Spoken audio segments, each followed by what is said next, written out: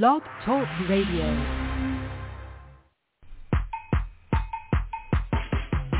And now, shining the light of biblical truth, this is Truth Be Told Radio with your host, Melissa Canchola.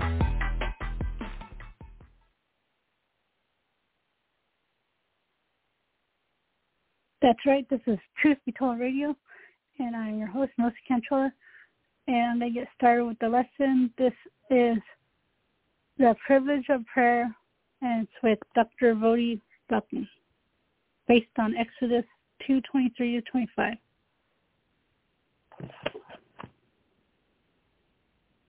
I would ask you the question, but I already know the answer. I would ask you if there's ever been anything prayed for a long time without having an answer. But I'm not going to ask you that because I know the answer to that question. I know that you've done that.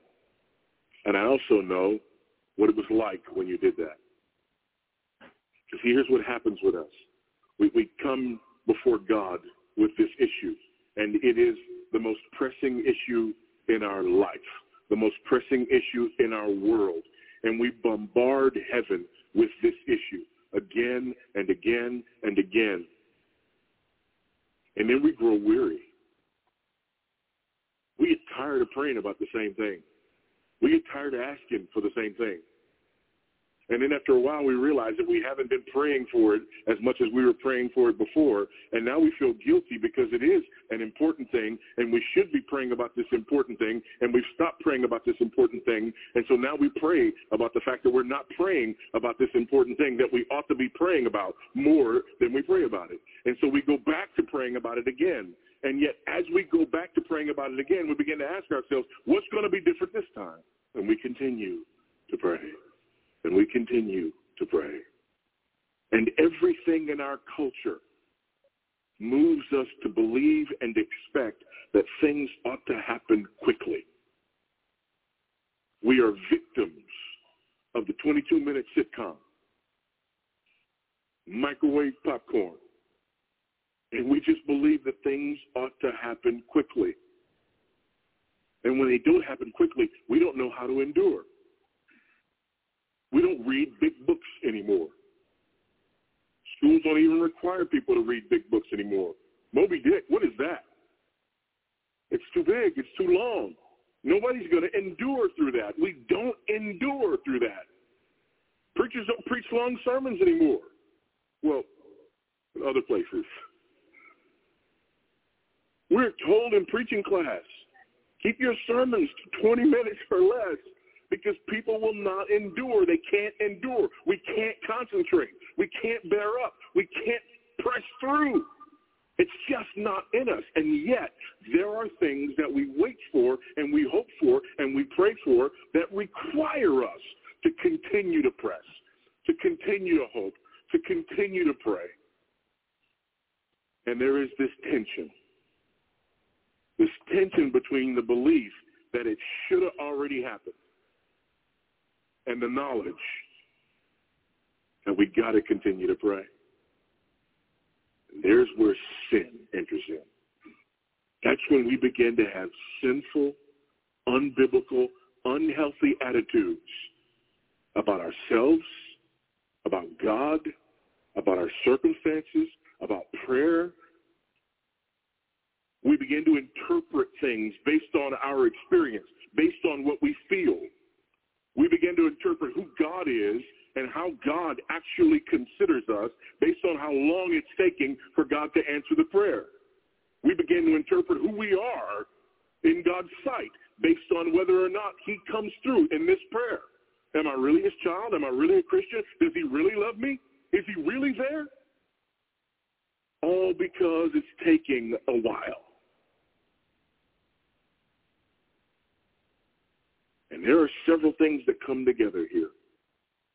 Several theological realities that come together here. One is the tension between the sovereignty of God and prayer. Because this is another thing that happens when we continue to persist in prayer, especially for us Calvinists, right? Well, God is sovereign, right? He's decreed whatsoever will come to pass anyway. So why am I praying and crying out to God like this if I believe that God is sovereign? And yet the scriptures tell me that I should bring these things to him in prayer. So on the one hand, the Bible tells me that God is sovereign, and I believe that God is sovereign. And on the other hand, the Bible seems to be teaching me that I need to persist in prayer. We've even got this parable of this persistent widow.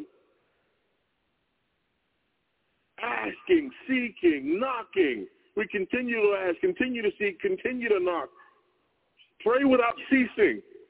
And so there is this tension there. Beyond that tension, there is the tension of the problem of evil and suffering. Because usually when we're praying like this, when we're praying long and we're praying hard, it's because we're enduring something that's not good. Amen? Last time I checked, it's never been my experience. I haven't been a pastor all that long. Okay? I've only been preaching about 25 years, so maybe it could happen. But I have not yet had a person come up to me and say, Pastor, I've just been praying and praying and praying. I pray till I get tired of praying, and then I get guilty because I'm not praying anymore. And so I start praying again about being guilty about not praying, and then I get back to praying again and again and again, and God's just not answering. Well, what are you praying about? Things are just so good, I don't know what I'm going to do. And I'm asking God to do something about how good things are, because I just can't take it. That's not when we are persisting in prayer. Generally, when we're persisting in prayer, there's something ailing us. There's something troubling us. There's something hounding us. There's something eating away at us. There's something frightening us. There's something oppressing us. There's something hurting us. There's something discouraging us. There's something confusing us. That's when we persist. And then, if we're not careful, we fall prey to that age-old question. Why would an all-good and all-powerful God ...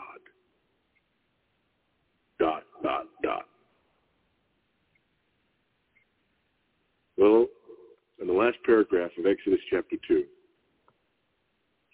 I believe we have something that answers these deep theological questions, that encourages us in the midst of sustaining prayer, ongoing unanswered prayer, that rebukes us as we think wrongly about ourselves and about God and about our circumstances, and that informs us as to what is actually going on and puts us in a right posture as it relates to these kinds of circumstances. In other words, it teaches us how to think about prayer when prayers aren't being answered. Exodus chapter 2, beginning at verse 23. This paragraph is divided rather evenly into two halves. The first half looks at things from the perspective of earth. The second half looks at things from the perspective of heaven. And the unfortunate thing for us, and the reason that we get off track, is because we only think about our prayer from the perspective of earth, from the perspective of the circumstances that we can see. But God gives us a glimpse in this paragraph into things that we cannot see that are going on in the midst of our circumstances that helps us to think about prayer rightly in this regard. Verse 23. During those many days, the king of Egypt died. Interesting, during those many days. Moses is 40 years old when he comes here to the wilderness in Midian. He's 80 years old when he goes back to deliver. So he's close to 80 now. It's been 40 years. But the author just says, during those many days. This is how Moses reflected on his time as he wrote. The king of Egypt died, and the people of Israel groaned because of their slavery and cried out for help. Their cry for rescue from slavery came up to God, There's the perspective from heaven. This is the transition, or from earth, rather. Now there's transition. The transition is that phrase. Their cry for rescue from slavery came up to God. And then from heaven's perspective, listen to this. And God heard their groaning. And God remembered his covenant with Abraham, with Isaac, and with Jacob. God saw the people of Israel, and God knew. God heard. God remembered. God saw. God knew. Those 4 words are absolutely critical for sustaining prayer when we don't see answers. And that's what I want us to concentrate on here. The backdrop of this is that, again, Moses is in the wilderness because the king, the Pharaoh, has discovered what he has done in killing an Egyptian. He's there for 40 years. The question is, when and how is the transition going to come? We know that he's here in order to be transitioned. We know that he's here. We looked on last week at the things that God is doing with him in order to make him fit for his calling. But he can't just stay here forever. If he's going to be this great deliverer, he's got to eventually go back. So what's the trigger here? Well, the trigger here is the death of the king. So during these many days, the king of Egypt died. And when the king of Egypt dies, the people of Israel sort of, they reignite their groaning because there is a reigniting, if you will, of their oppression. And it's in the midst of this that we hear those 4 words. And that's what I want us to examine, those 4 words. In light of this experience that we all have of trying to persist in prayer without falling into sin. And the first one is this: God heard. God heard. Saints, you need to know God hears your groanings. God hears the groanings of his people. God is not deaf to the groanings of his people. The natural tendency of the suffering saint is to assume that God does not hear. That's just natural. We're praying, and we're praying, and we're praying, and nothing's happening. And it's not as though when we pray that there are audible voices that come back to us and say, yeah, I heard that. It's not like other conversations.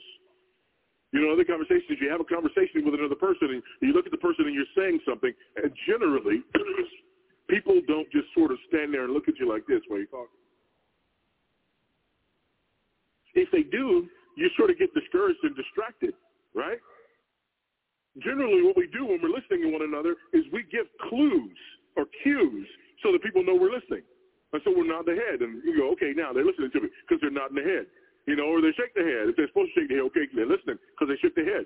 Or they smile, or, yeah, they're listening because they smile, Or they go, yeah, to let you know, and you get that response. And that's what communication is happening. But when we're in the midst of our despair and we're praying, we can't see God nodding his head.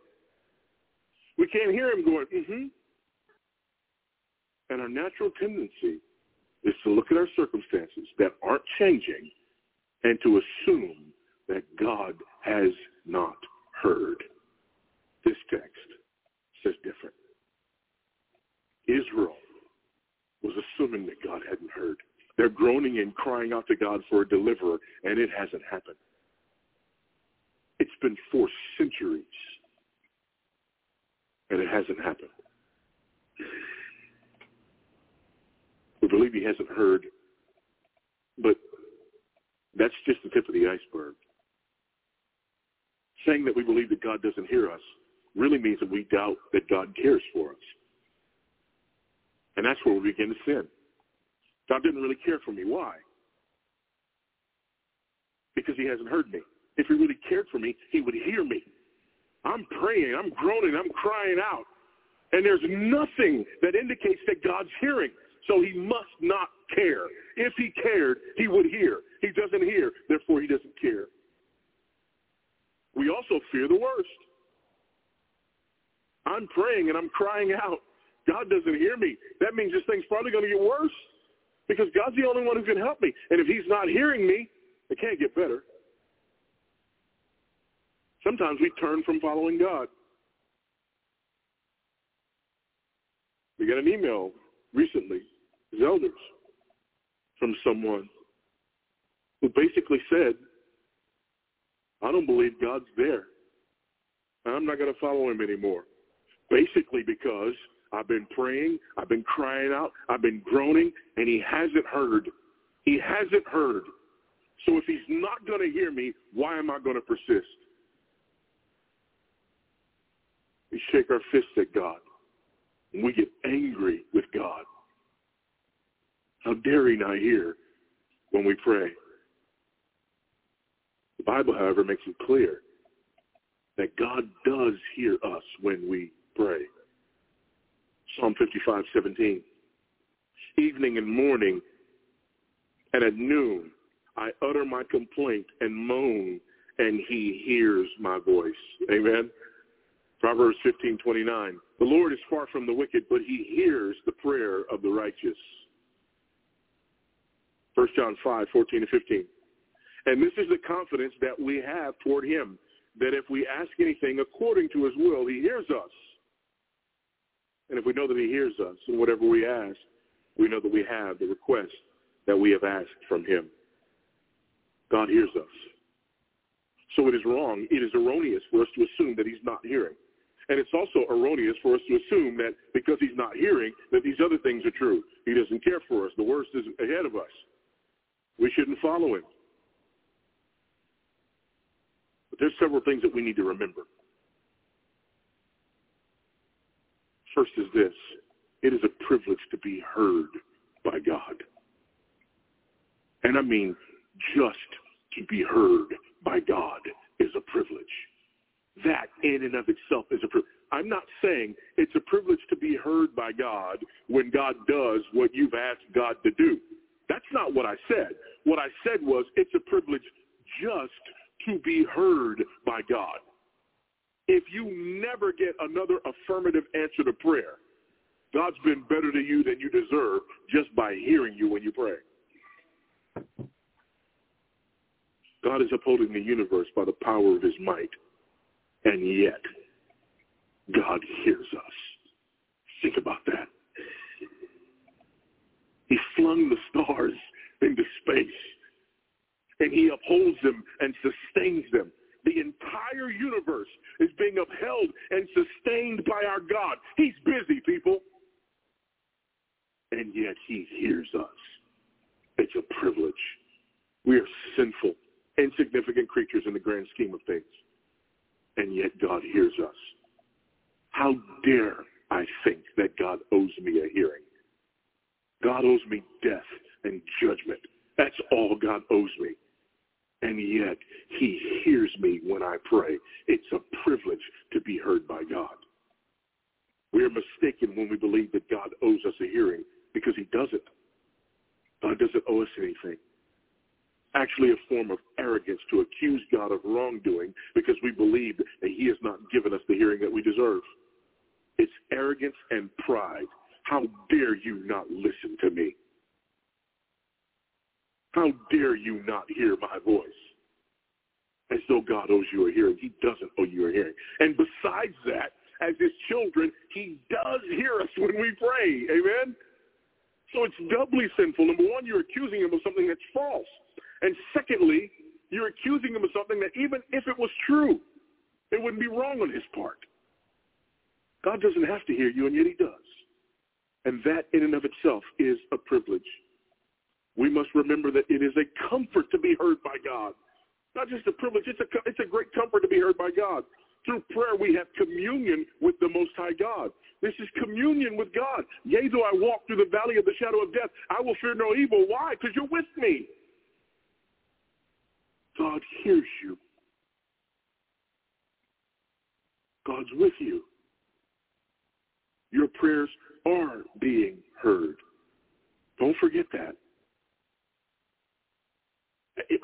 As I've been going through this text and as I've been preparing this, my prayer has been, God, would you please change my heart? Because generally speaking, I don't believe this. I don't believe that it's a privilege just to be heard by God. And I don't believe that it's enough just to be heard by God. I think the only reason for me to rejoice is if I have something that is concerning me and I bring it to God and God does what I tell him to do. That's how arrogant and prideful I am. That if God doesn't just hop to it and do what I told him to do, he's not worthy of my praise because he hasn't done anything worthy of my praise. My prayer has been, God, would you crush that? And would you cause me to realize that just the fact that I can lay prostrate before the holy and righteous God of the universe who ought to judge me, and that I can cry out to him and know that he hears me, that that's enough.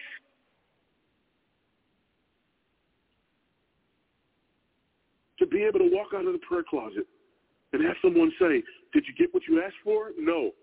Then why are you smiling? Because the God of the universe heard me when I prayed, and I had communion and fellowship with him in the midst of my suffering. He hears me. I'm not alone. God hears me. Whatever we're suffering, it is, number one, temporary. Amen? Whatever it is, it's temporary. Even if it kills you, it's temporary. Because you're not going to carry it into eternity, right? It's temporary, whatever it is. And secondly, it's not worthy of compare with what awaits us. Listen to Paul's words in Romans 8:18 and 19. For I consider the sufferings of this present time are not worth comparing with the glory that is to be revealed to us. For the creation waits with eager longing for the revealing of the sons of God. Paul says, whatever I'm suffering, it's not even worthy to be compared to what awaits me. Only when we realize these truths do we realize the great comfort that it is to know that God hears us. Just that alone is a great comfort. The other thing that you need to realize is this, that the world is not a black and white Western. And oftentimes we accuse God in these instances because we believe the world is a black and white Western. And we believe that there are good guys and that there are bad guys and that we're always the good guys. And even when we read this text, you know the tendency here is to look at this and say, Israel, good guys. Egypt, bad guys. The fact of the matter is, Israel's not good. They rejected their own deliverer too. Or do you not remember that? Israel's not innocent in this. Israel's not good in this. We need to remember that. Israel is in need of a deliverer, not just from Egypt, but from sin as well. They are sinners. And you are a sinner. And one of the reasons we shake our fists at God is because we actually believe. That God owes us something. The second truth we need to know is this. Not only does God hear, but God remembers. But what does he remember? He remembers his covenant. The text says he remembers his covenant with Abraham, with Isaac, and with Jacob. This is crucial. This is crucial when we talk about our prayers. First, God didn't remember Israel because they were the good guys. They were not innocent, and they were not sinless. God didn't owe them anything. There is none good but God. We've got to keep that in mind.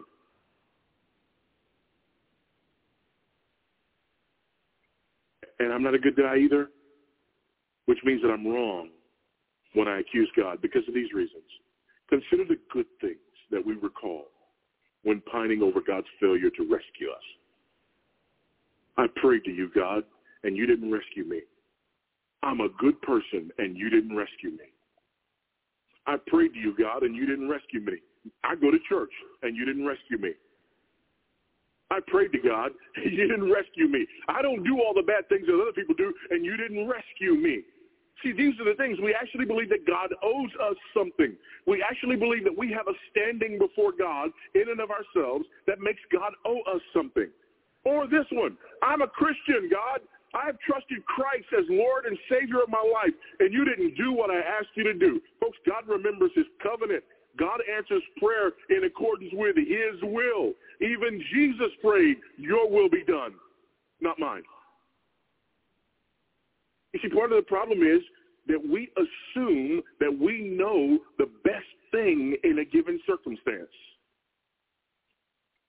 We assume that what God ought to do is take our advice and do what we say, because the universe will run better if he just does that. After all, I'm a good person. I'm a Christian. I go to church. I'm not as bad as other people. How dare you not do what I asked you to do? You owe me, God. We ought to be frightened that that thought even enters into our head. Anyone who knows what God owes him ought never say, God, you owe me. Amen? God remembered his covenant, and God remembered his redemptive purpose. We have to keep this in mind as we pray. God does not exist to give us what we want. God orders all things according to his will and according to his redemptive purpose. And this is why me not receiving what I ask is never an indictment against God's goodness or God's character. Again, how can I know that I serve a God who crushed and killed his own son, who was spotless and sinless, in order to bring glory to his name, and somehow think that me enduring whatever I endure makes him unjust? I've said it before, I'll say it again. Who do you think you are? That Christ suffered for the glory of the Father, the sinless Lamb of God. Not only did Christ never do anything wrong, he did everything right. Not only did he do everything right, he is God in the flesh. Immortal, invisible, God only wise. The Son is that. He is the pure radiance of God wrapped in flesh. And he suffered and he groaned. He cried out in the Garden of Gethsemane, probably for hours. Sweat drops of blood, and yet he was not delivered. And I have the audacity to pray for a few weeks because of something that's bothering me, and think that God owes me something that he didn't even give to Jesus when it came to his glory. How dare I? How dare you? It is a privilege just to be heard. It is a privilege not to be crushed under the weight of my own sinfulness, let alone the weight of his majesty. It is a privilege not to have to come trembling and fearing before a holy and righteous God. It is a privilege not to be afraid of the fire and the smoke. It is a privilege. And it's enough. God remembers his covenant. And when we pray, we need to know that God is working all things according to his will. And many of the things that I ask are not according to his will. And I don't even know that. I don't know what God is doing. The only way I figure that out is when I look at it from the backside. And how many times have we come to God, cried out to God, begged God, prayed to God, and it didn't come out the way we wanted it to come out. And then years later, you turn around and you look and you say to yourself, looking backwards at God's providence, I couldn't have asked for a better outcome. Or you look at what God has turned you into, this trophy of grace that you've become because of the suffering that you endured, because of the obedience that you learned through enduring suffering, because of the glory that God gained through your life, because of the way you endured the suffering. And you look back and say, I never would have asked for this, but God used it. You don't even know how to pray. And yet you assume that God ought to do what you say. You don't see the whole picture. You don't understand the whole picture. You don't know. But we do know that God hears. And we do know that God remembers his covenant. God is not going to deny his covenant. Thirdly, we know that God sees. Here's the burning question. How could God see this and not act? Don't you know that Israel asked that? How could God see this and not act? How could he not see the Egyptians and who they are and what they're doing and not act? How could he? How could he? How could he? This is where we get to this whole thing of the problem of evil and suffering. The answer is God sees. God sees. Psalm 121, verses 1 to 8. I lift up my eyes to the hills. From where does my help come? My help comes from the Lord who made heaven and earth. He will not let your foot be moved. He who keeps you will not slumber. Behold, he who keeps Israel will neither slumber nor sleep. The Lord is your keeper. The Lord is your shade on your right hand. The sun shall not strike you by day, nor the moon by night. The Lord will keep you from all evil. He will keep your life. The Lord will keep your going out and your coming in from this time forth and forevermore. This is not just temporal, folks. The Lord keeps his people. The Lord keeps his people. Does that mean his people don't suffer? You know that's not true. We're reading Exodus. Amen? But the Lord keeps his people, and the Lord keeps his promise. God is watching. God sees. Oftentimes we think the only way that I could be dealing with this is if God wasn't watching, God's not seeing. God sees. He always sees. When you got that bad diagnosis, God was watching. When your heart was broken, God was watching. When your loved one died, God was watching. When you suffered that miscarriage, God was watching. When the storm destroyed all you had, God was watching. When that child went astray, God was watching. When your parents divorced, God was watching. When you lost your job, God was watching. And on and on and on and on and on. Don't you dare say God wasn't watching. When that horrible thing happened to you, God was watching. Don't you dare say that. But why is this comfort to us? Because it seems like it's not comfort. Why would it be a comfort for you to say to me that when that horrible thing happened, God was watching? That doesn't comfort me. Because if God really loved me, he would have stopped that thing from happening. Watch yourself. You're judging God again.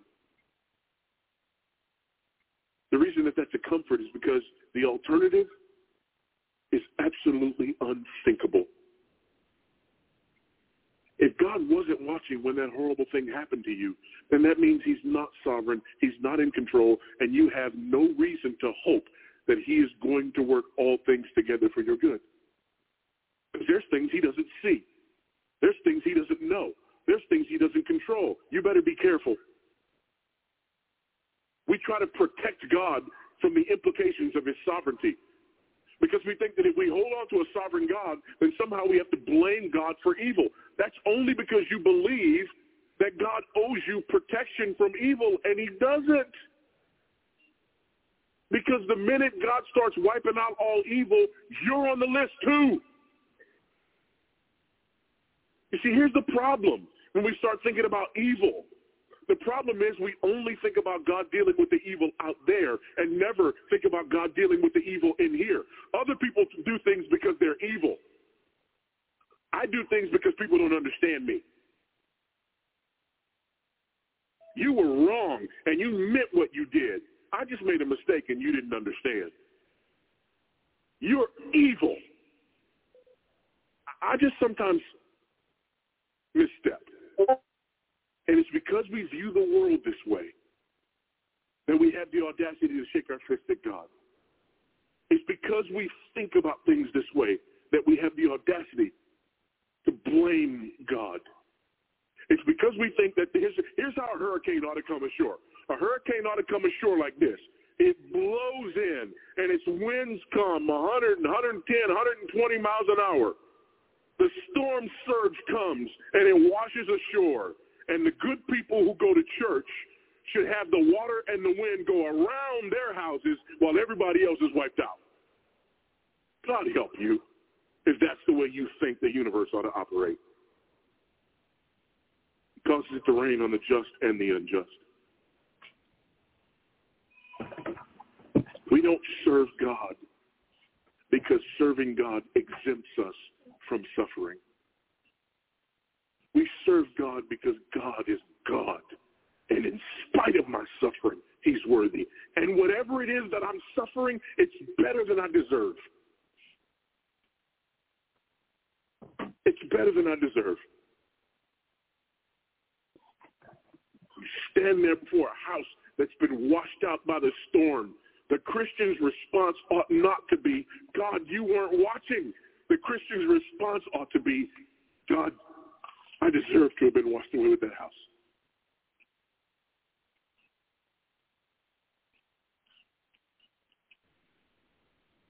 Finally, God knows. God knows. Oh, this is so important. Because so far we have this picture of a sovereign God. And it's wonderful to have this picture of a sovereign God. But this last word gives us a picture of an intimate, loving God. God knows. This means that he loves us and he pities us. God knows.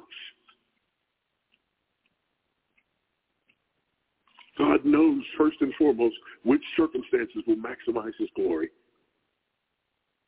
And if that is the goal and the desire of my life, I embrace my suffering to the degree that it maximizes God's glory. God knows what you really need. He does. God knows what you really need. And evidently, deliverance from this particular thing at this particular time is not what I need. If it was, that would be what God gave. And I know this because I know God.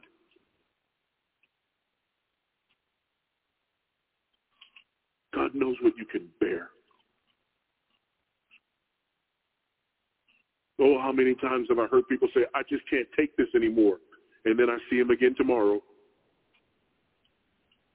Amen, somebody. Right? How many times have you done, I just can't take this anymore. And then you wake up the next day. Guess what? You took it some more. Amen? God knows what you can bear. God also knows your deliverer is coming. And you know the good news? God is your deliverer. God is your deliverer. Do you know the worst thing that you are oppressed with in this life? It's the thing that you are least likely to bombard heaven about. The worst thing that you're oppressed with in this life is not your failing health.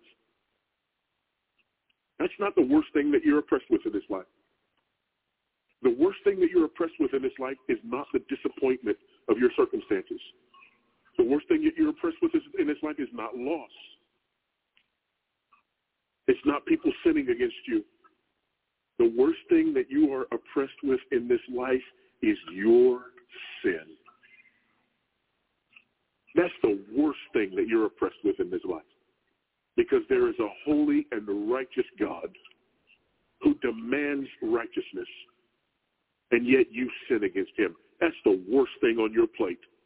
I don't care what else you've ever dealt with. That's the worst thing on your plate. You sin every day, all day, against a holy and righteous God.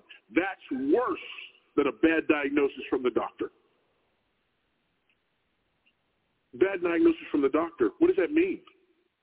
Again, last time I checked, death rate was 1 per person. Nobody gets out of here alive. Amen? What's a bad diagnosis from your doctor in light of that? Well, here's what I know. Sin separates us from God. A bad diagnosis from a doctor can't separate you from God. Sin can. Sin is the worst thing on your plate. It's the worst thing that you deal with. Israel's sin was worse than Israel's captivity. Yet they cried out for deliverance from their sin, but not from their captivity, but not for deliverance from their sin. And that's you and me too. Everything else in my life, I shake my fist at God. but I make little of my sin. How many tears have you cried begging God to deliver you from your sin? How many sleepless nights have you spent crying out to a holy God to make you righteous? How many? How many? We don't do it. We pray that other people will be good to us. We pray that other people will stop disappointing us. We pray that other people will stop sinning against us. We pray that circumstances will stop being bad. We pray that storms will stop coming. We pray that financial ruin will stop coming. But we don't pray that we'll stop sinning. And that's the worst thing on your plate. By far, it's the worst thing on your plate.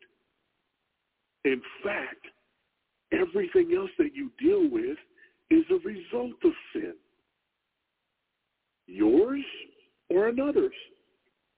And if you can't figure out which, just go back to Adam. Amen? Why do storms come? Well, ultimately, even the ground was cursed because of him, right? Because of what? Because of sin.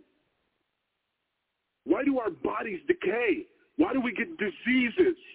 Because of sin. Why do we alienate and hurt one another? Because of sin. You see, when all you look at is your circumstances and the things that you don't like, the things that you don't want, what you're doing is you're missing the bigger picture. You don't need a deliverer from hurricanes and from diseases and from heartache and pain. You need a deliverer from sin, and that's precisely what God brought about. The book of Exodus does not end with Israel coming out of Egypt. It ends with the tabernacle. Because Israel didn't just need to get out of Egypt. They needed to get into a relationship with God. They needed sacrifice for sin. They needed spiritual deliverance. And that's what you and I need more than anything else. Does that mean these other things don't hurt? Absolutely not. But it puts them in perspective.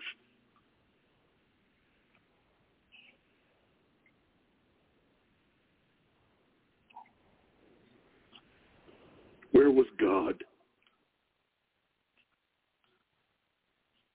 That's a question we get a lot. Pastor, this happened to me and it hurt. Where was God? The answer to that question, and it's not original to me, is that when that thing happened to you, God was in the exact same place he was in when his own son was crushed and killed for sin, not his own. That's where God was. And that's where God remains. And that's where God will be. I don't know what that thing is that keeps you up late praying. I don't know what that thing is that gives you that tendency to shake your fist at God. I don't know what that thing is that causes you to believe that God has done you wrong. But whatever it is, know this. God hears you. God remembers his covenant and will always be faithful to it. God sees everything that you're going through. And God knows. And very specifically, God in Jesus Christ knows. We do not have a Savior who cannot identify with us. What are you dealing with?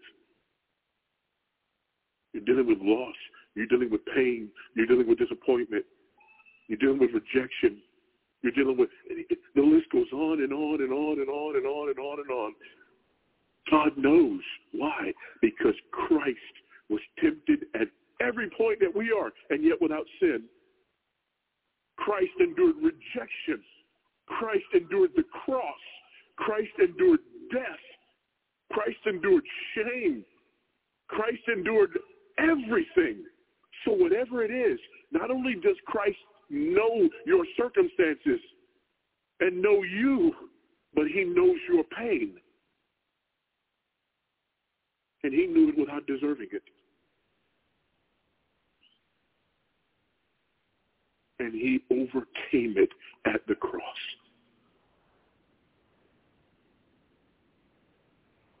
So here's the prayer. God, I've been praying about this thing for so long, and it's not changing, and my tendency is to be discouraged. But thank you that you hear me. Grant by your grace that I would just be satisfied in that I would be satisfied knowing that while I walk through this, I can call on the God of the universe and that you hear me. And God, make that enough for me. Make it enough, make it enough, make it enough. You hear, I'm heard. You remember your covenant, and I'm your child, and you cause all things to work together for good to those who love you or who are called according to your purpose. This doesn't mean that everything is good. This doesn't mean that everything is easy, but it means that you will work those things together for good, and ultimately my greatest good is your greatest glory.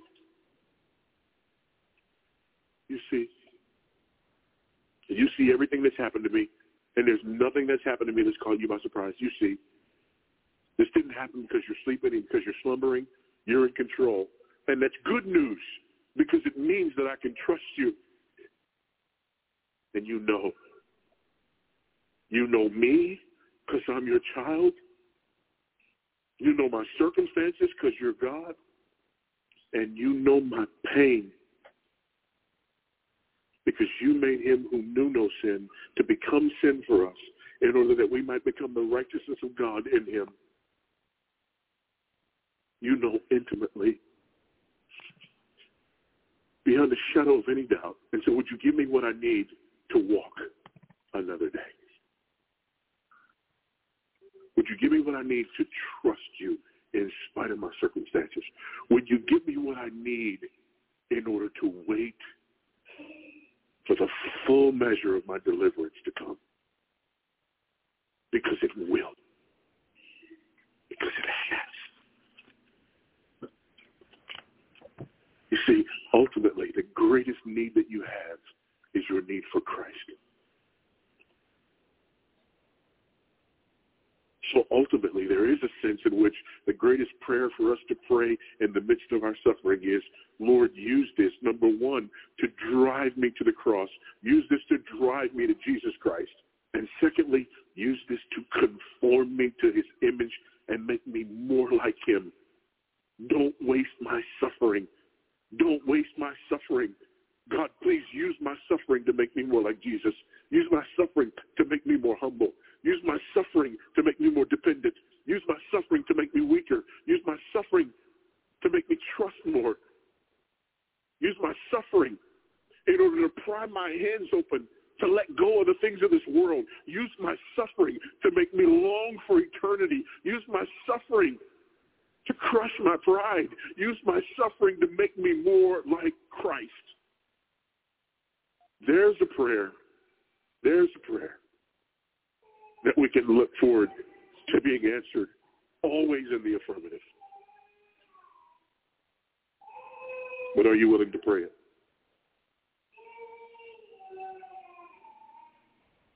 Are you willing to ask God for that?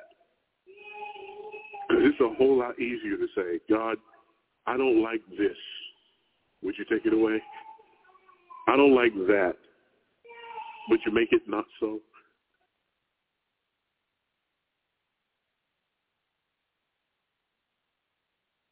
Cling to the cross. Flee to Christ. He is your hope. He is your deliverer. He is your answer.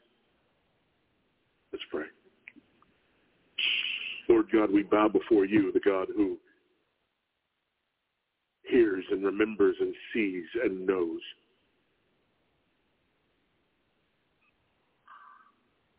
We bow before you in the midst of our suffering and our grief and our pain and our sorrow.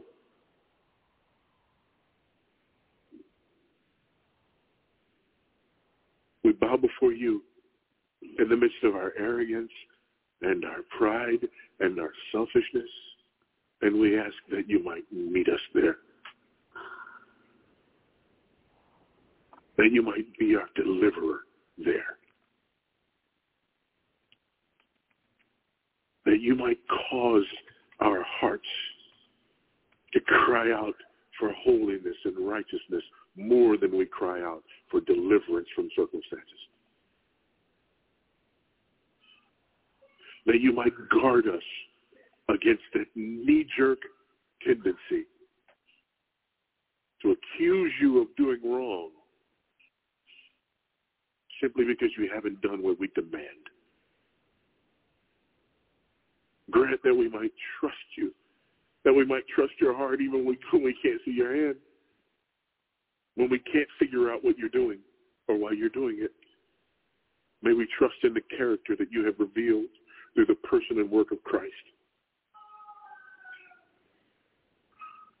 And God, would you make us as keenly aware of our own sin as we are of the sins of others, and as desirous to see it eradicated as we are to see our circumstances changed. Conform us to the image of Christ. We pray this.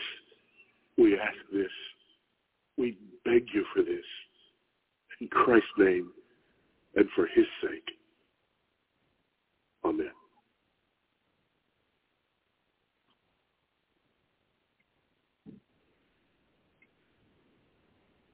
Puberty blockers, life-saving? This is Ken Ham, author, speaker, and blogger on the Bible's reliability and authority. Our culture today says gender is fluid, and that biology has nothing to do with it. Boys can be girls, and girls, boys. This is what's being taught as fact to our children every day in the public school system. And many children are falling prey to this ideology, wanting to change their gender. This often leads them to use puberty blockers. Now, we're told these save lives, delaying puberty until children can decide who they are. But these drugs are very dangerous, decreasing bone density, causing infertility and chronic back pain. They can also impact the brain and more. When we reject God's design for male and female, pain follows. Discover more about gender and what God's Word says when you visit us at AnswersRadio.com. For answers to the relevant questions of the day, go to AnswersRadio.com. Romans 12:1-2. I urge you, therefore, brothers, by the mercies of God, to present your bodies as a living sacrifice, holy and acceptable to God, which is your spiritual worship. Do not be conformed to this world, but be transformed by the renewal of your mind, that by testing you may discern what is the will of God, what is good and acceptable and perfect. What is worship? Perhaps you have thought of worship as singing worship songs, maybe going to church, reading your Bible, prayer. These are certainly ways we worship God, but true worship is loving the Lord your God with all your heart, soul, mind, and strength. Earlier in Romans, Paul talked about those who worship and serve the creature rather than the Creator. But Jesus said, you shall worship, meaning bow before the Lord your God, and him only shall you serve. God is merciful, forgiving your sins through faith in Jesus. He has offered himself as an atoning sacrifice, so you must offer yourself as a living sacrifice, holy and acceptable to God, turning from sin and living a life of purity and obedience, submitting to the will of the Father as Jesus did. This is worship. Do not love the world or the things in the world. The world is passing away along with its desires, but whoever does the will of God abides forever. How do we know what God's will is? By reading the Bible. There Jesus says that the true worshipers will worship the Father in spirit and truth, for he alone is worthy of our worship when we understand the text.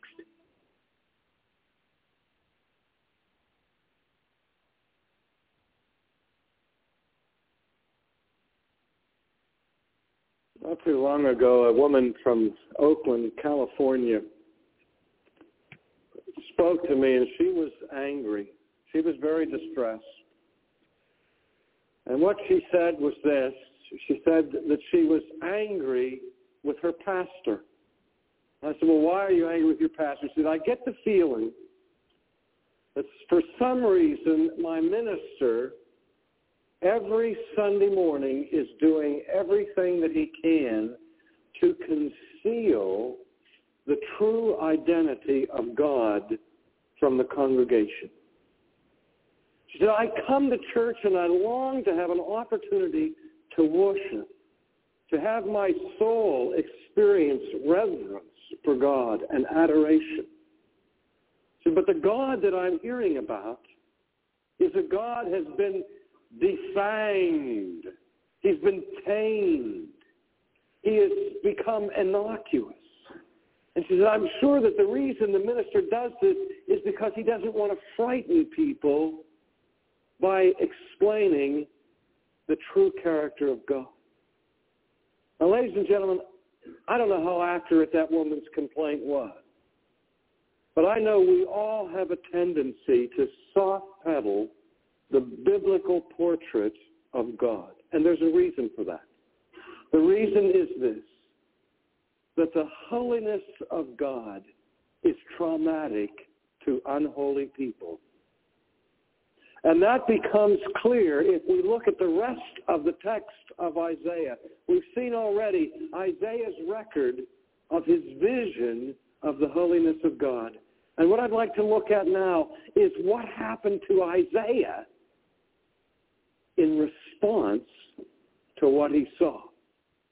Before I do that, let me make this comment, that in the early chapters of the Institutes of the Christian Religion, written by John Calvin, Calvin makes a statement that goes something like this: hence that dread and terror by which holy men of old trembled before God, as Scripture uniformly relates.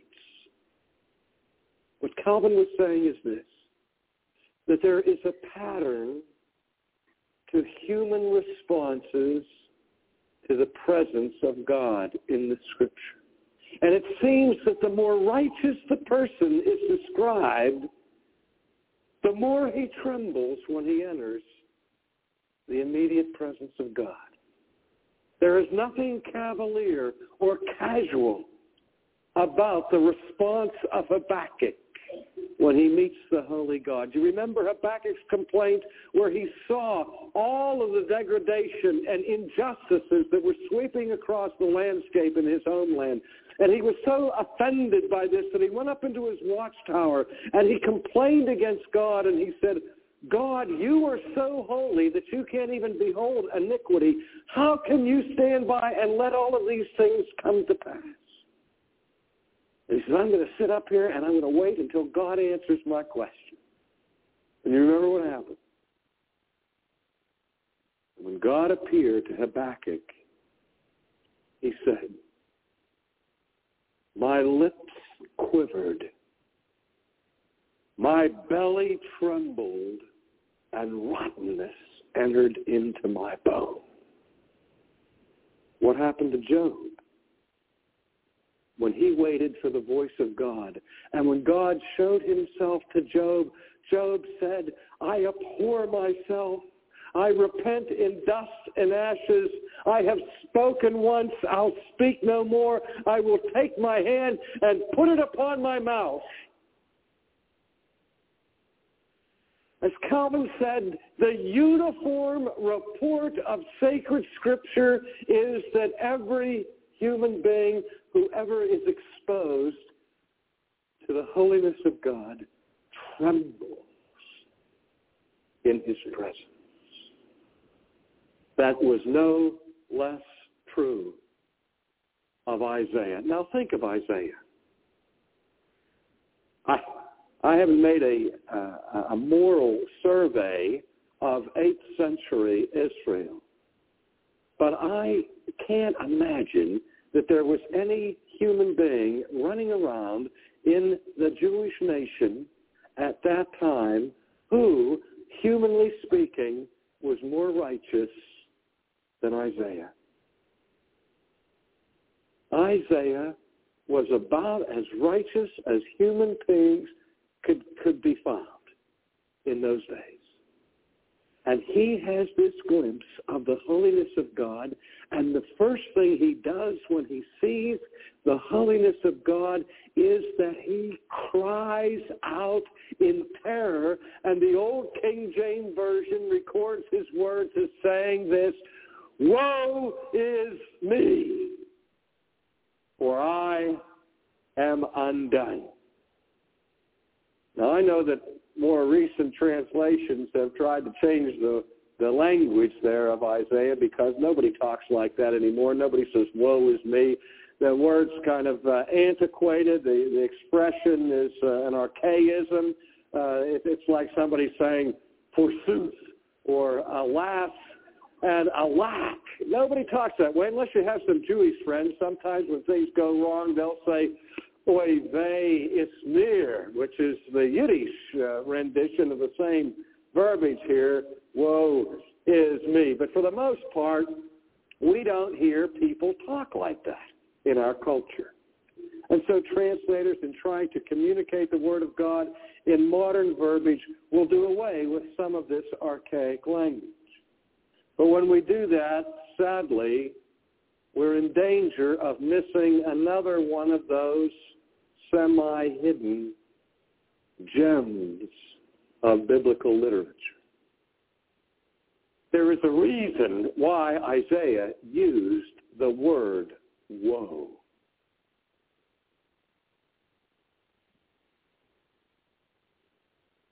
In the Old Testament, a prophet was a human being who was anointed by God to be a spokesman for God. The simple definition that distinguished the prophet from the priest in Israel was this, that it was the task of the priest to speak to God in behalf of the people. It was the task of the prophet to speak to the people in behalf of God. So that when the prophet uttered his message, he wouldn't preface his statement by saying, "In my humble opinion," or "It is my judgment that," or "I think that perhaps this may be the case." That's not how they addressed the people. You know what they did. When they gave their message, they prefaced their words by saying what? "Thus saith the Lord." Because they understood that they were vessels of divine announcements. Now, again, the literary form that was common to the prophet of Israel was the form that we call the oracle. You've heard, I'm sure, of a Greek oracle, the Oracle of Delphi, who would give these announcements about the future. Well, among the Jews, the oracular literary device, the oracle, was of two types. There were oracles of weal and oracles of woe. Now that means simply this, that there were announcements that came from God that were good news, and there are announcements that came from God that were bad news. An oracle of weal or an oracle of prosperity used a word that was important to this oracle among the Jews to introduce the good news, and it was the word blessed. Jesus obviously uses the form of the oracle self-consciously as a prophet when he gives the Sermon on the Mount. The people of his day would have recognized the significance of his giving this list of sayings that he would say, "Blessed are the poor in spirit. Blessed are those who mourn. Blessed are those who hunger and thirst after righteousness. Blessed are the pure in heart," and so on. Blessed are the peacemakers. He was pronouncing the oracle of God's will upon the people. The divine blessing, the divine benediction to those who did these certain things. But the flip side of the oracle of weal was the oracle of woe, which was a grim and terrifying announcement of God's judgment. Here the prophet Amos when he announces the judgment of God upon the nations and upon the cities. For 3 transgressions and 4 Damascus, woe unto you, Jesus. When he gave his scathing denunciation of the Pharisees, prefaced his words of judgment using the Old Testament prophetic oracle by saying, woe unto you, scribes and Pharisees, hypocrites. You cross land and sea to make one convert, and once you've made him, you make him twice the child of hell than you are yourself.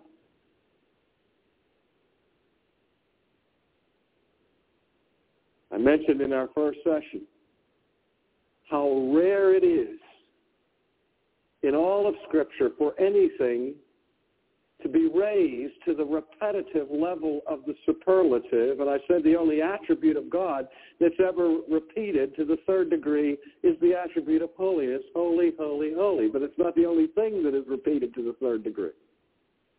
Jeremiah, the prophet, when he went and gave the judgment of God before the temple of the Jews, he said to them, you people come here and you say, this is the temple of the Lord, the temple of the Lord, the temple of the Lord. Jeremiah was saying, in effect, your hypocrisy is to the nth degree. You trust in lying words, words that cannot profit. And the darkest hour of this planet is foretold to us in the apocalypse of the New Testament, where we are told that in that last hour, the bowls of divine wrath will be poured out upon this planet. And we hear of this heavenly figure flying across the darkened sky, announcing the final judgment of God with the repetition of one word, singing what? Woe, woe, woe. You don't want to be around when that bird starts to sing.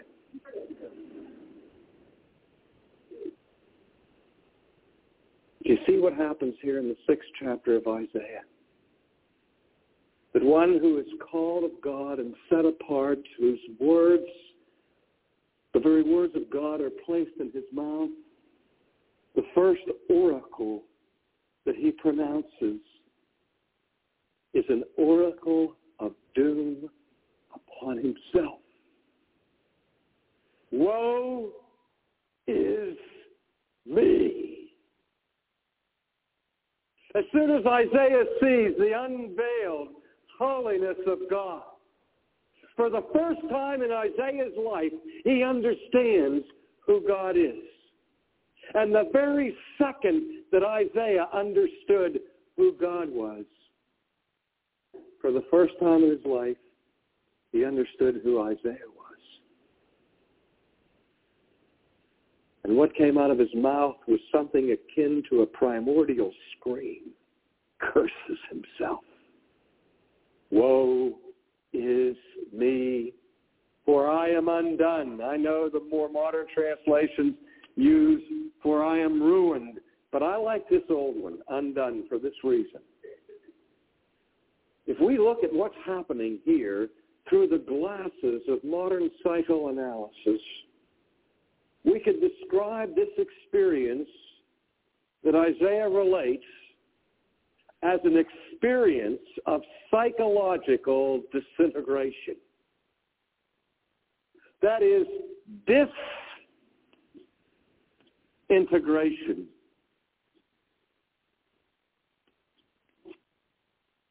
We use words to describe a person who is healthy. We say that that person is whole. He has everything together. And when we see somebody who is losing it, we say what? He's falling apart. Isn't it interesting that a synonym that we use for virtue in our language is the word integrity? That is, that we have everything about our lives meshed together in a coherent and a consistent way.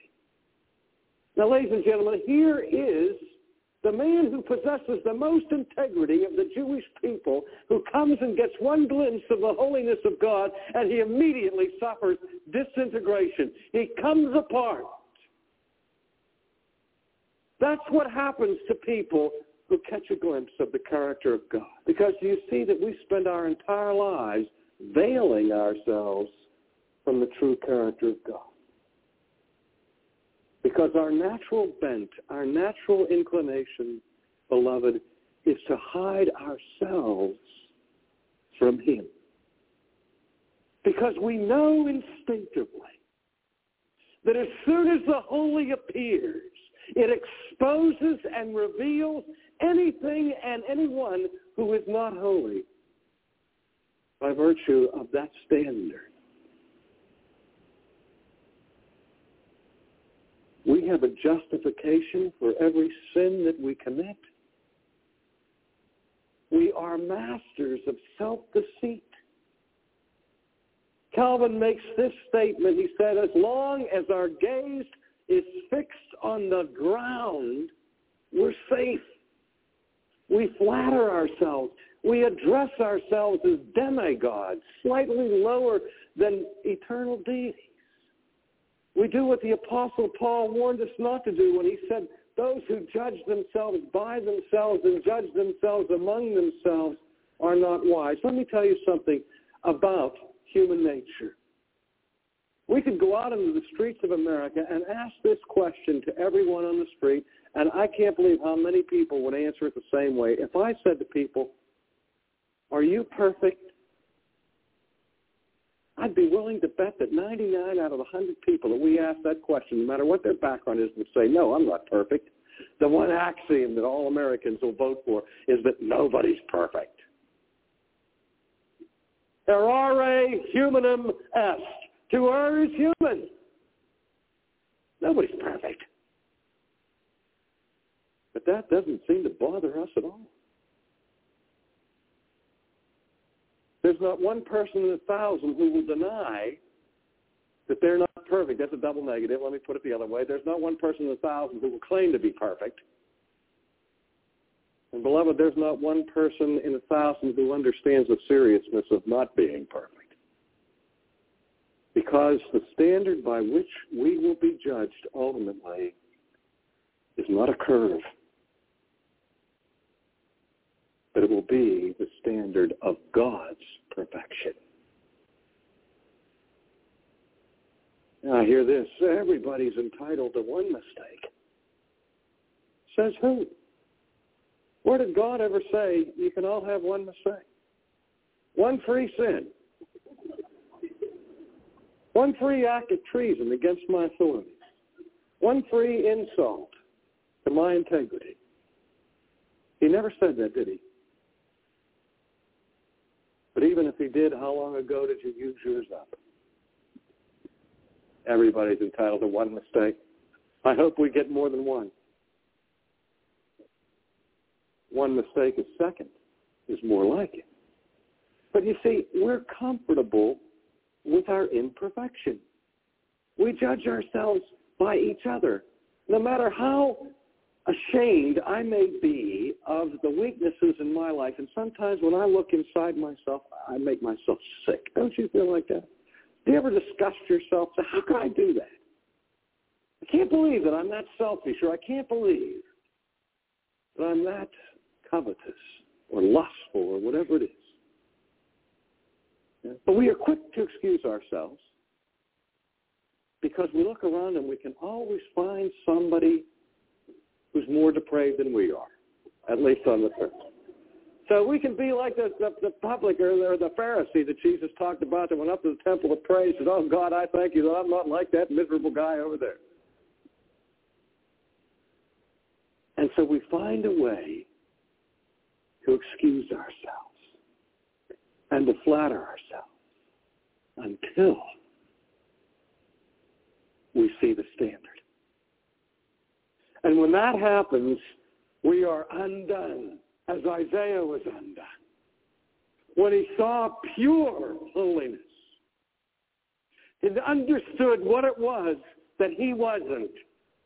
He couldn't stand it, and he's on his face, and he's screaming out in pain, and he's saying, "Woe is me, for I am undone, for I am a man of unclean lips, and I live among a people of unclean lips, and my eyes have seen the King, the Lord Almighty." I wonder why he said what he said. When he cries out now in his terror, he said, "I'm undone because I have a dirty mouth." Wonder why it went to his mouth. If you read the teaching of Jesus, one of the things that comes through his teaching again and again is a lesson that almost no one in the 20th century believes anymore. If Jesus of Nazareth taught anything, he taught repeatedly that someday every human being would be called before the tribunal of God. That every one of us will have to give an account before the holy creator of heaven and earth. And Jesus says that on that day, every idle word that we have ever spoken will be brought into the judgment. That everything that we've ever done, everything that we've ever said, every promise we've ever made and broken, every blasphemous statement that's come from our mouth, every slanderous word that we've made towards our neighbor will be brought up on the table. Jesus said, it's not what goes into a man's mouth that defiles a man, it's what comes out. God has given us our mouths as vehicles to praise him, to express his truth. And instead we've used our mouths to lie, to hurt other people, to blaspheme God. We have dirty mouths. When Isaiah saw the holiness of God, his hand went instinctively to his mouth as he cried out this curse upon himself. Now, ladies and gentlemen, what did God do?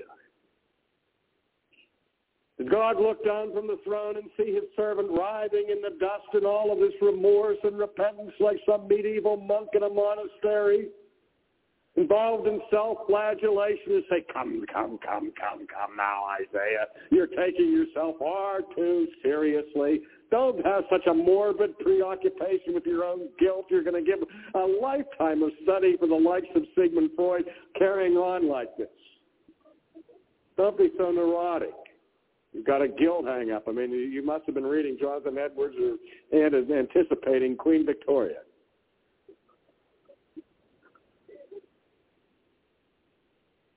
That's not what he did.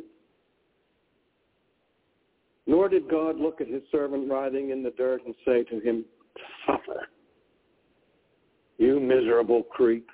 You deserve to be undone and ruined. Go ahead. Let the curse fall upon yourself. I've had it with the likes of you, Isaiah. I'll catch you later. That's not what he did. Tell you something else he didn't do, ladies and gentlemen. God didn't say a word to Isaiah about cheap grace. God didn't say, look, Isaiah, all I want you to do is sign your name on a membership card or raise your hand and you can come into my kingdom. No.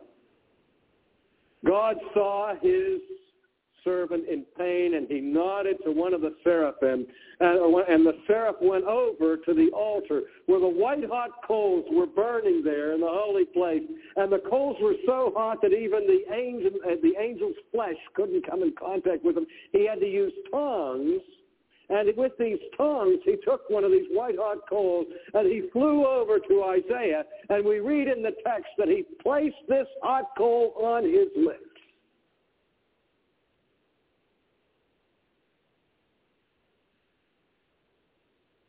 You know how sensitive the human lips are? It's with our lips that we express one of the most intimate forms of tactile communication, the kiss. The nerve endings of the lips are hypersensitive. And yet this man has the experience of having a hot coal placed right on his lips. You know that what happened is the instant that coal touched his lips, there was a huge blister formed on him. You could hear his flesh sizzling. Why? Because God was being cruel and unusual in his punishment of Isaiah? No.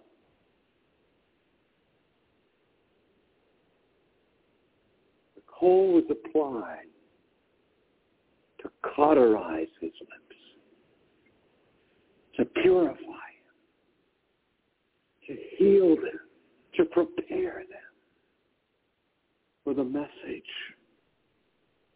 that he was to give. Listen to what it says.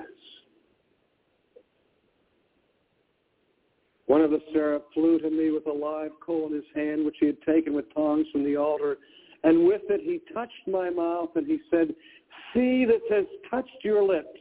Your guilt is taken away, and your sin atoned for."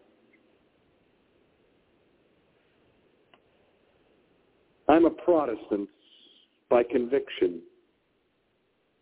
But one of the things that I miss from the Roman Catholic tradition is the confessional. Yes, the confessional was at the heart of the Protestant controversy, but only one element of it. We have a tendency to throw the baby out with the bathwater. How I long to be able to go someplace to someone that I can see and hear and experience their real presence and say, "Father, I have sinned. This is what I have done," and list my transgressions, get them off my chest, and then be able to get on my knees and hear somebody say to me, "In the name of Jesus Christ, te absolvo." I absolve you. Your sins are forgiven. How would you like to hear Christ come in this room right now and walk to where you are privately and say to you, "I know about every one of your sins. But right now, I want to tell you that every sin that you've ever committed in your life is forgiven. Your guilt is taken away, all of it. You never again have to worry about the sins that you have committed against God. I am forgiving you and cleansing you this moment and forever. What would you give to hear Jesus say that to you? That's what God said to Isaiah. It's gone, Isaiah. All of your guilt. You don't have to speak the curse any longer. I'm taking it away. Your sins are forgiven. They are atoned for. And now as Isaiah is trying to deal with that, God speaks once more, and he said, "Whom shall I send, and who shall go for us?" And the first thing that Isaiah says after cursing himself is what? "Here am I. Send me." Notice he didn't say, "Here I am." That would be telling God his geographical location. No, he said, "God, here am I." He can hardly say it through these lips. Ladies and gentlemen, the price of repentance is very, very painful. True repentance is honest before God. And to come into the presence of a holy God is a painful thing. But when we come humbly, as Isaiah did, when we come on our face, God is ready to forgive, to cleanse, and to send. The only justification for any missionary's mission, for any preacher's preaching, is that that person has experienced the forgiveness of God. Let's pray.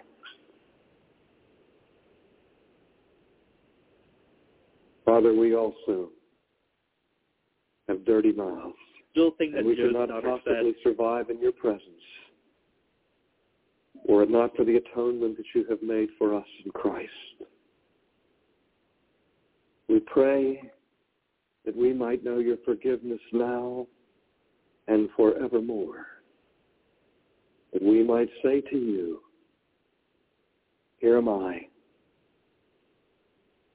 send me. Amen. Protect your children. This is Ken Ham on a mission to call the church back to God's Word and the Gospel. It's been horrifying to watch children being sucked into trans ideology, believing a girl can be a boy or vice versa. Many are rushing to change their names and pronouns. They then get on puberty blockers, which, as we saw yesterday, are very dangerous. What can we do to protect our children? Well, there are 3 ways. 1, pray. 2, establish family worship time. Spend time daily in the truth of God's Word as a family. Truth is the best offense to lies. And 3, be careful about internet use.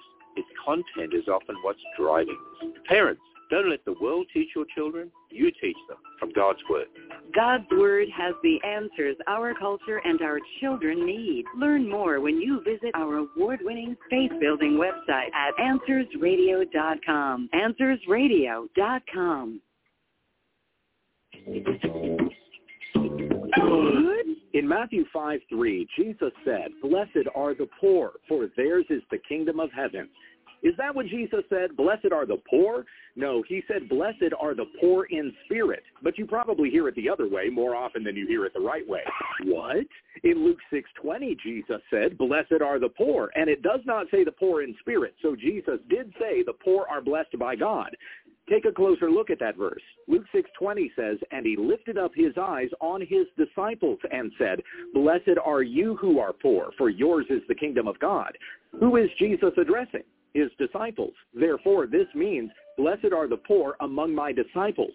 Though you may lack material things, you are rich in heavenly blessings. The Bible does not say everyone who is poor receives the kingdom of God. Do all the poor go to heaven? Below what income level? If you're saved by living in poverty, the gospel would be meaningless. We are saved by faith in Christ, not our socioeconomic level. Rich or poor, everyone needs the gospel. But no matter how much or how little you have, no matter how popular you are or what you've accomplished, Philippians 3:8 says, I count everything as loss because of the surpassing worth of knowing Christ Jesus my Lord.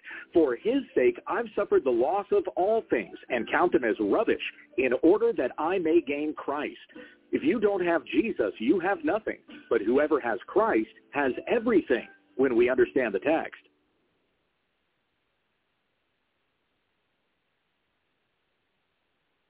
While God is necessary, even God is not sufficient. What you just said is one of the most insanely idiotic things I have ever heard. We love you, Dennis, but your hermeneutic and your view of God is, what's the word I'm looking for? Horrible. Just horrible. Let's see if we can figure out where you, my Jewish friend, are going wrong. Loneliness is a curse. You know the first thing God says in the Bible about humanity? The very first thing God says. It's not good for man to be alone. First of all, God's first words about humanity were actually in the 3 verses that came right before the verse that you're quoting, that God said it is not good for man to be alone. God told man to subdue the earth, not eat of the tree of good and evil. Further, Dennis, your interpretation of verse 18 about loneliness as opposed to being alone, there's really nothing in the context of that passage that suggests that man needed a woman or he would be lonely. It merely states it is not good for him to be alone. The immediate context then paints the picture and helps us understand what God meant. The immediate context is about procreation. Furthermore, when you scoot back to Genesis 1, God made male and female in his own image. So the context paints a different picture than poor Adam is alone without another human being. Now, this isn't to suggest that man wasn't designed to be in community, but to conclude that man would be lonely if he only had God as a companion is some of the worst I've ever heard.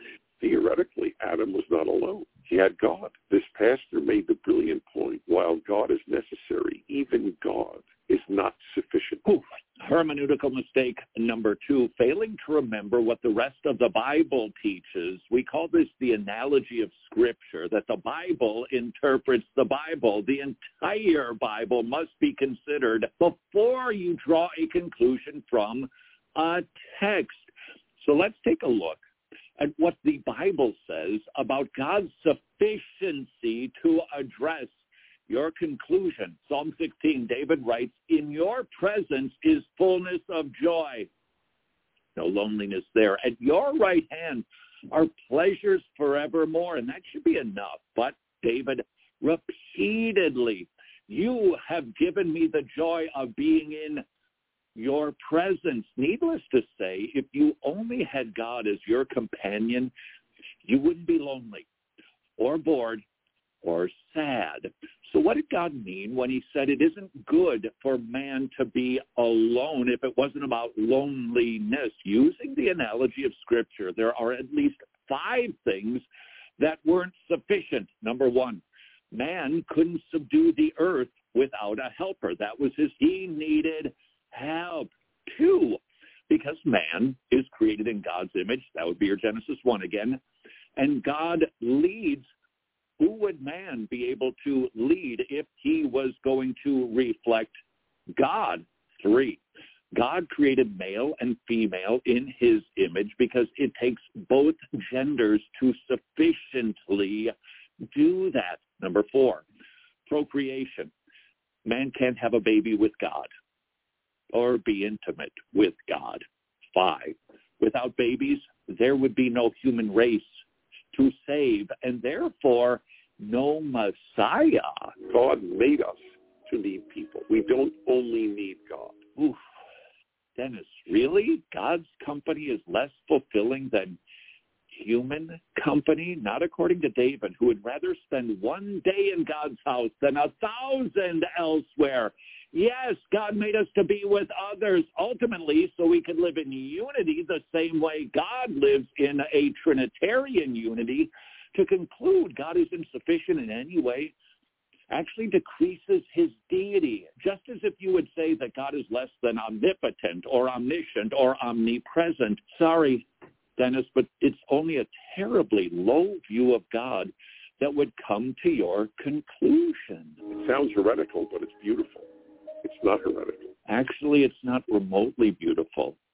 And it is heretical because it makes God less sufficient than his creation. There is no entity more sufficient in every regard than God.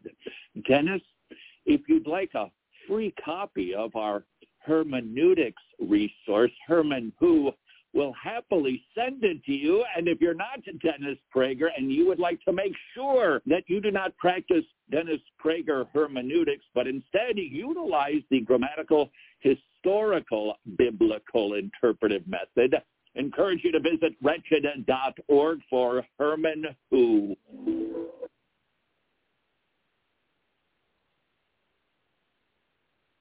Who owns the children? This is Ken Ham, founder of the ministry that built a full-size Noah's Ark south of Cincinnati. I have a question for you. Who owns the children? Well, our culture today largely believes that the government does. But is that what the Bible teaches? Well, no. The Bible says children are a gift from God to parents. Children belong to parents, and it's a parent's responsibility to teach and train children. Sadly, many parents are going along with the so-called experts when it comes to trans ideology. They think they must follow their child when it comes to gender. No, God's word and science teach we're male or female. And the gospel is the answer to the confusion of our culture. Lead your children into truth and don't let the government do it. Yes, God's Word has answers to the issues of our day. Visit AnswersRadio.com to learn more and listen to this program again and read articles by Ken at AnswersRadio.com. In Matthew 5:3, Jesus said, "Blessed are the poor, for theirs is the kingdom of heaven." Is that what Jesus said? Blessed are the poor? No, he said, blessed are the poor in spirit. But you probably hear it the other way more often than you hear it the right way. The poor in spirit are those who know they need God's help. To those who confess their spiritual bankruptcy to God, they will receive the kingdom of God. So this is not about anyone who is poor. It's talking about a person who humbly acknowledges they need Jesus. At the start of the Sermon on the Mount, Matthew 5:3-12, is a section referred to as the Beatitudes. These are the verses that begin, "Blessed are. Blessed are those who mourn. Blessed are the meek. Blessed are those who hunger and thirst for righteousness," and so on. Matthew was originally written in Greek, and the Greek word for blessed is makarioi, which means happy. This describes a believer who is happy because he is fortunate, approved of by God, and provided for. Blessing is connected to faith, for as Hebrews 11:6 says, without faith it is impossible to please him. For whoever would draw near to God must believe that he exists and that he rewards those who seek him. The one who is loved by the Father through faith in the Son is blessed. Many people say the Beatitudes are about the marginalized. No, the Beatitudes are about the followers of Jesus, poor in spirit, merciful, pure in heart, peacemakers. These are the children of God when we understand the text. Get social with Truth Be Told Radio. Check us out on our Facebook like page as Truth Be Told Radio.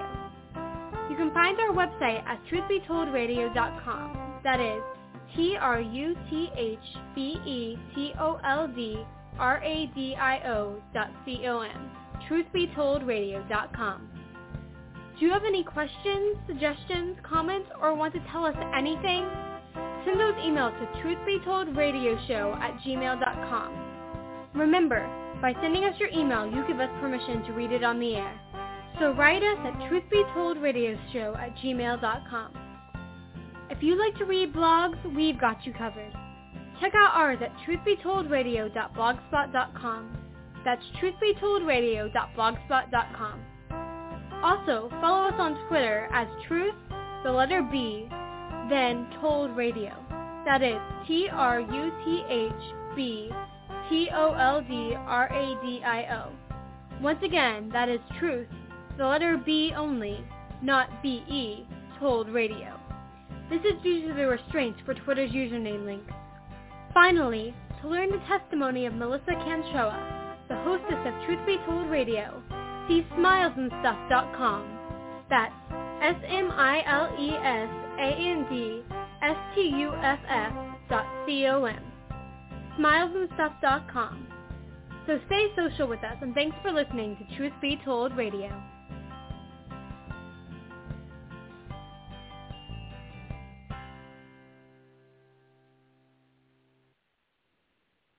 So you Jewish? Yes. Are you Christian? No. I'm going to be real honest. I'm concerned about my immortal soul. So are you sorry for your sin? Yes. Be merciful to me. Please forgive my sins. You're a math teacher at this college that I've been coming to almost every day for about 14 years. And you spoke about your colleague who's on staff, a very intelligent gentleman who spoke very quickly. Doctor of what? Yes, I'm a doctor of chemistry, PhD chemist, and PhD physical chemist. Yeah, I'm specialized into the different nanosystems, into the different types. And he's a delightful character. And you watched that video, is that correct? Yes. And what did you get out of it? What I got out of it was that Mickey doesn't believe.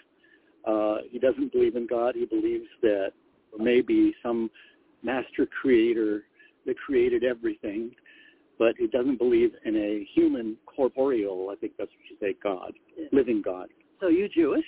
Yes. Are you Christian? No. Now you said to me something about being troubled. What did you mean?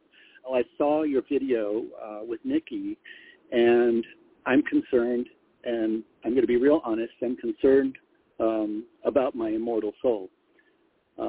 As a Jew, I'm very uncomfortable talking about it because we're told to be very careful. The Christian faith is based on Judaism. It's out of context that the Messiah will not be man of man. Reuben, I'm Jewish. Did you know that? No, I didn't know that. My mother's full Jew. Oh, my goodness. Yeah, so you can be very relaxed because this is just a couple of Jews chatting about That's wild. Yeah, if you ever read the scriptures, the Old Testament, they speak of the Jewish Messiah, Isaiah 53. It can't be the nation of Israel. It speaks of a man, says he was a man of sorrows, acquainted with grief, speaking of Messiah. So how are you doing with the law of Moses? We went through the law with your colleague, our intelligent friend. Not so good. I've also watched other of your videos, and I'm a lying, cheating, blasphemous, I can't remember the last adulterer at heart. Or at heart. Yeah. So where are you going when you die? As Jews, we don't spend a lot of time thinking about that. We spend our time thinking about making heaven on earth. Yeah, it's not working, is it? Not at all. It's a real mess. Yeah, the Bible's the instruction book, and humanity's thrown away the instruction book. Have you ever tried to put together an appliance and not look through the instructions first, and it's a mess, and then you go to the instructions after the thing's a mess? That's what humanity has done with God's Word. Do you understand the gospel?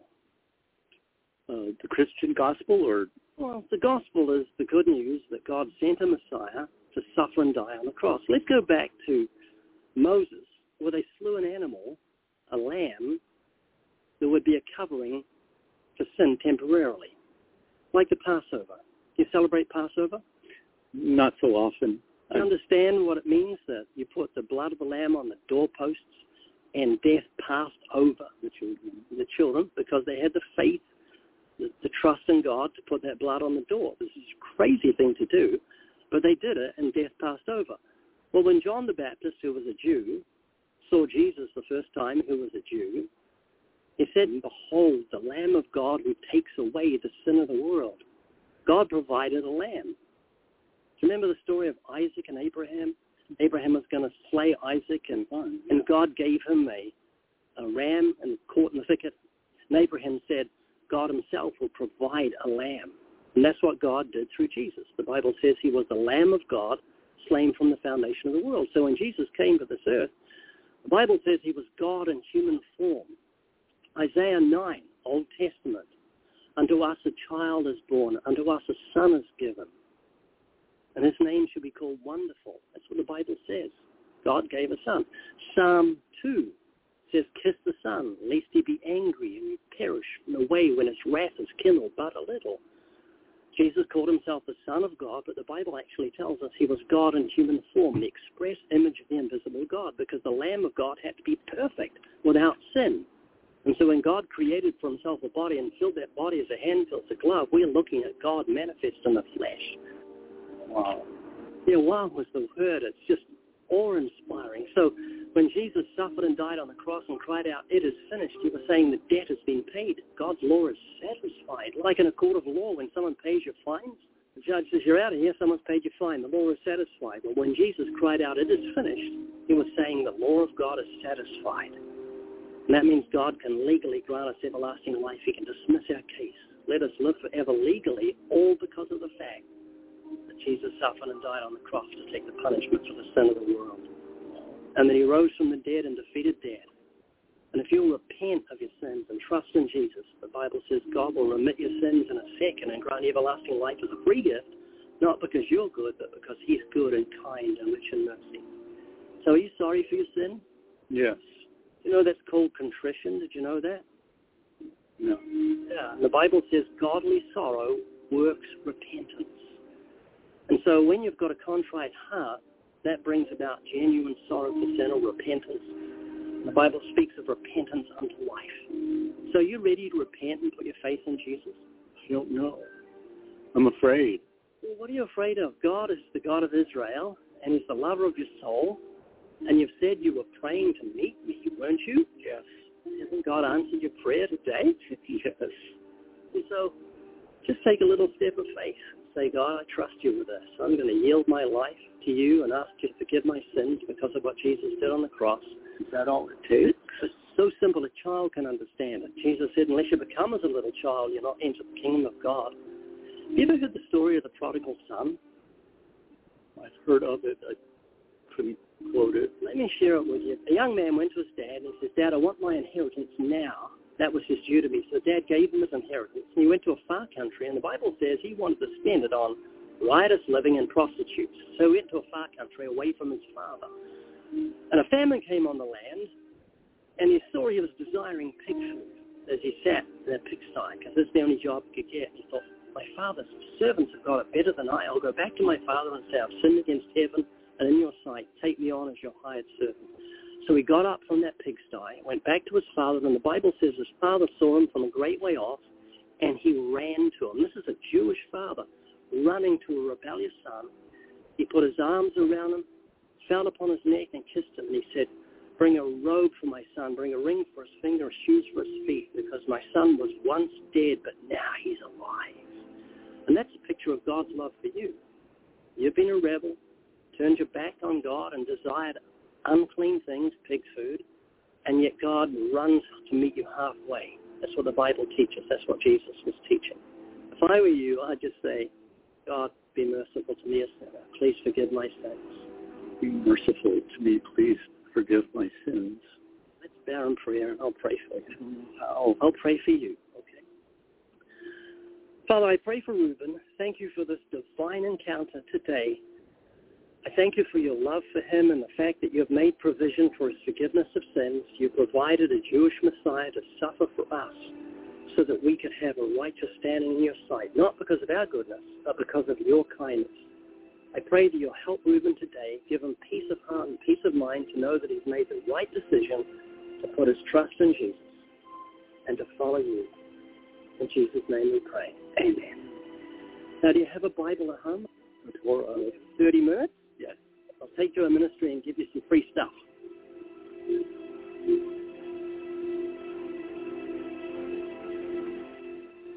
People often say, I'd love you to talk to my unbelieving friend or family member. But why not send them this video? Just click on the share button and say, I'd love to know what you think of this. There's nothing offensive about that. Send it and then pray. Do it today. Real quick, here are 3 things to help you grow in your faith. The Living Waters podcast, the Evidence Study Bible, 200 of the most commonly asked questions of the Christian faith, and much more. The Starter Kit, 4 of the most popular gospel tracks, available at livingwaters.com. If you've not seen the videos that Reuben watched, you can watch it right now by clicking up to your left. So you Jewish? Yes. Are you Christian? Can boys really become girls? This is Ken Ham, and we've launched the video streaming platform of Answers TV. All this week, we've been looking at the idea that gender is something we can just change. Girls can be boys, and boys can be girls. But this isn't true. God has created us either male or female. That's what the Bible teaches, beginning in Genesis. And it's a truth confirmed by science. Males have XY chromosomes, females have XX chromosomes. All the drugs and surgeries in the world don't change your genetics. They don't make a man a woman or a woman a man. God has made you the way you are on purpose. You are fearfully and wonderfully made by him in his very image as either male or female. And that's a good thing.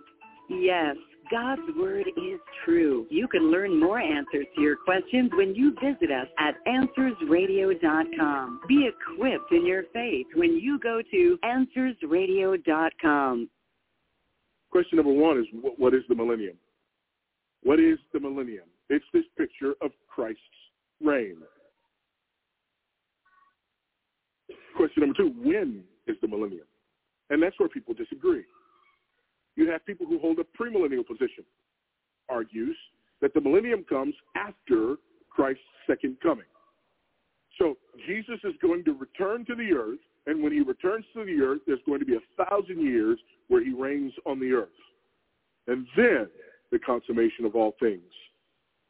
These people usually interpret the 1,000 years literally, though not always.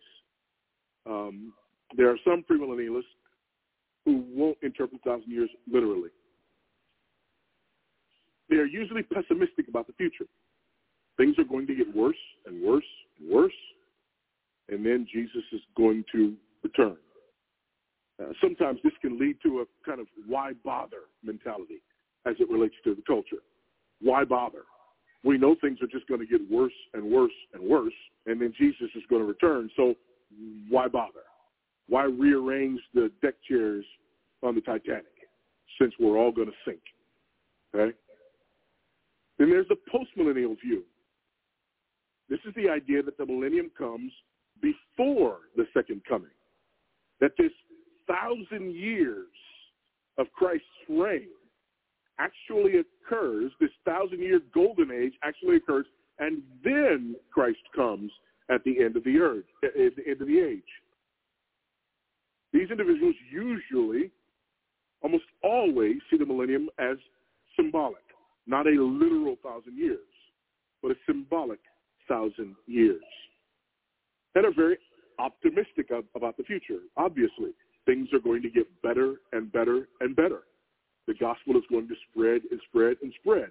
The world is going to become more and more and more Christianized. And there's the amillennial view. The amillennial view, again, a lot of people just go and they say, that means no or not. In millennial, there is no millennium. That's not actually what the amillennial view is. The amillennial view sees the millennium as the age between Christ's first and second coming, which is now.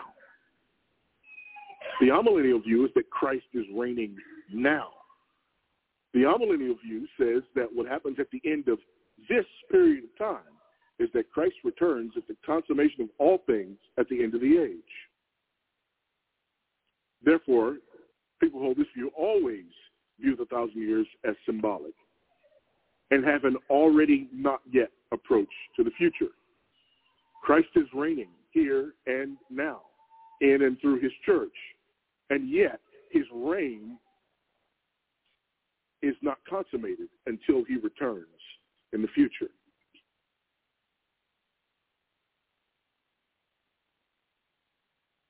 What is a woman? This is Ken Ham, a publisher of the award-winning family magazine called Answers. Who would have thought even 10 years ago people would be asking, what is a woman? But, well, here we are. Last year, one dictionary added this to the definition of woman: an adult who identifies as a female. In other words, there's no such thing as a man or a woman. They're meaningless terms. But we can cut through the confusion of our culture with the truth and simplicity of God's word. So God created man in his own image, male and female, he created them. Men are males and women are females. It's simple. Even a child can easily tell the difference. The confusion only comes from our culture. Let's get back to God's word. We always should want to go back to the Bible. Discover how to think biblically, starting from that foundation, when you visit AnswersRadio.com. That's AnswersRadio.com. That's all I got for Truth Be Told Radio. Thanks for listening.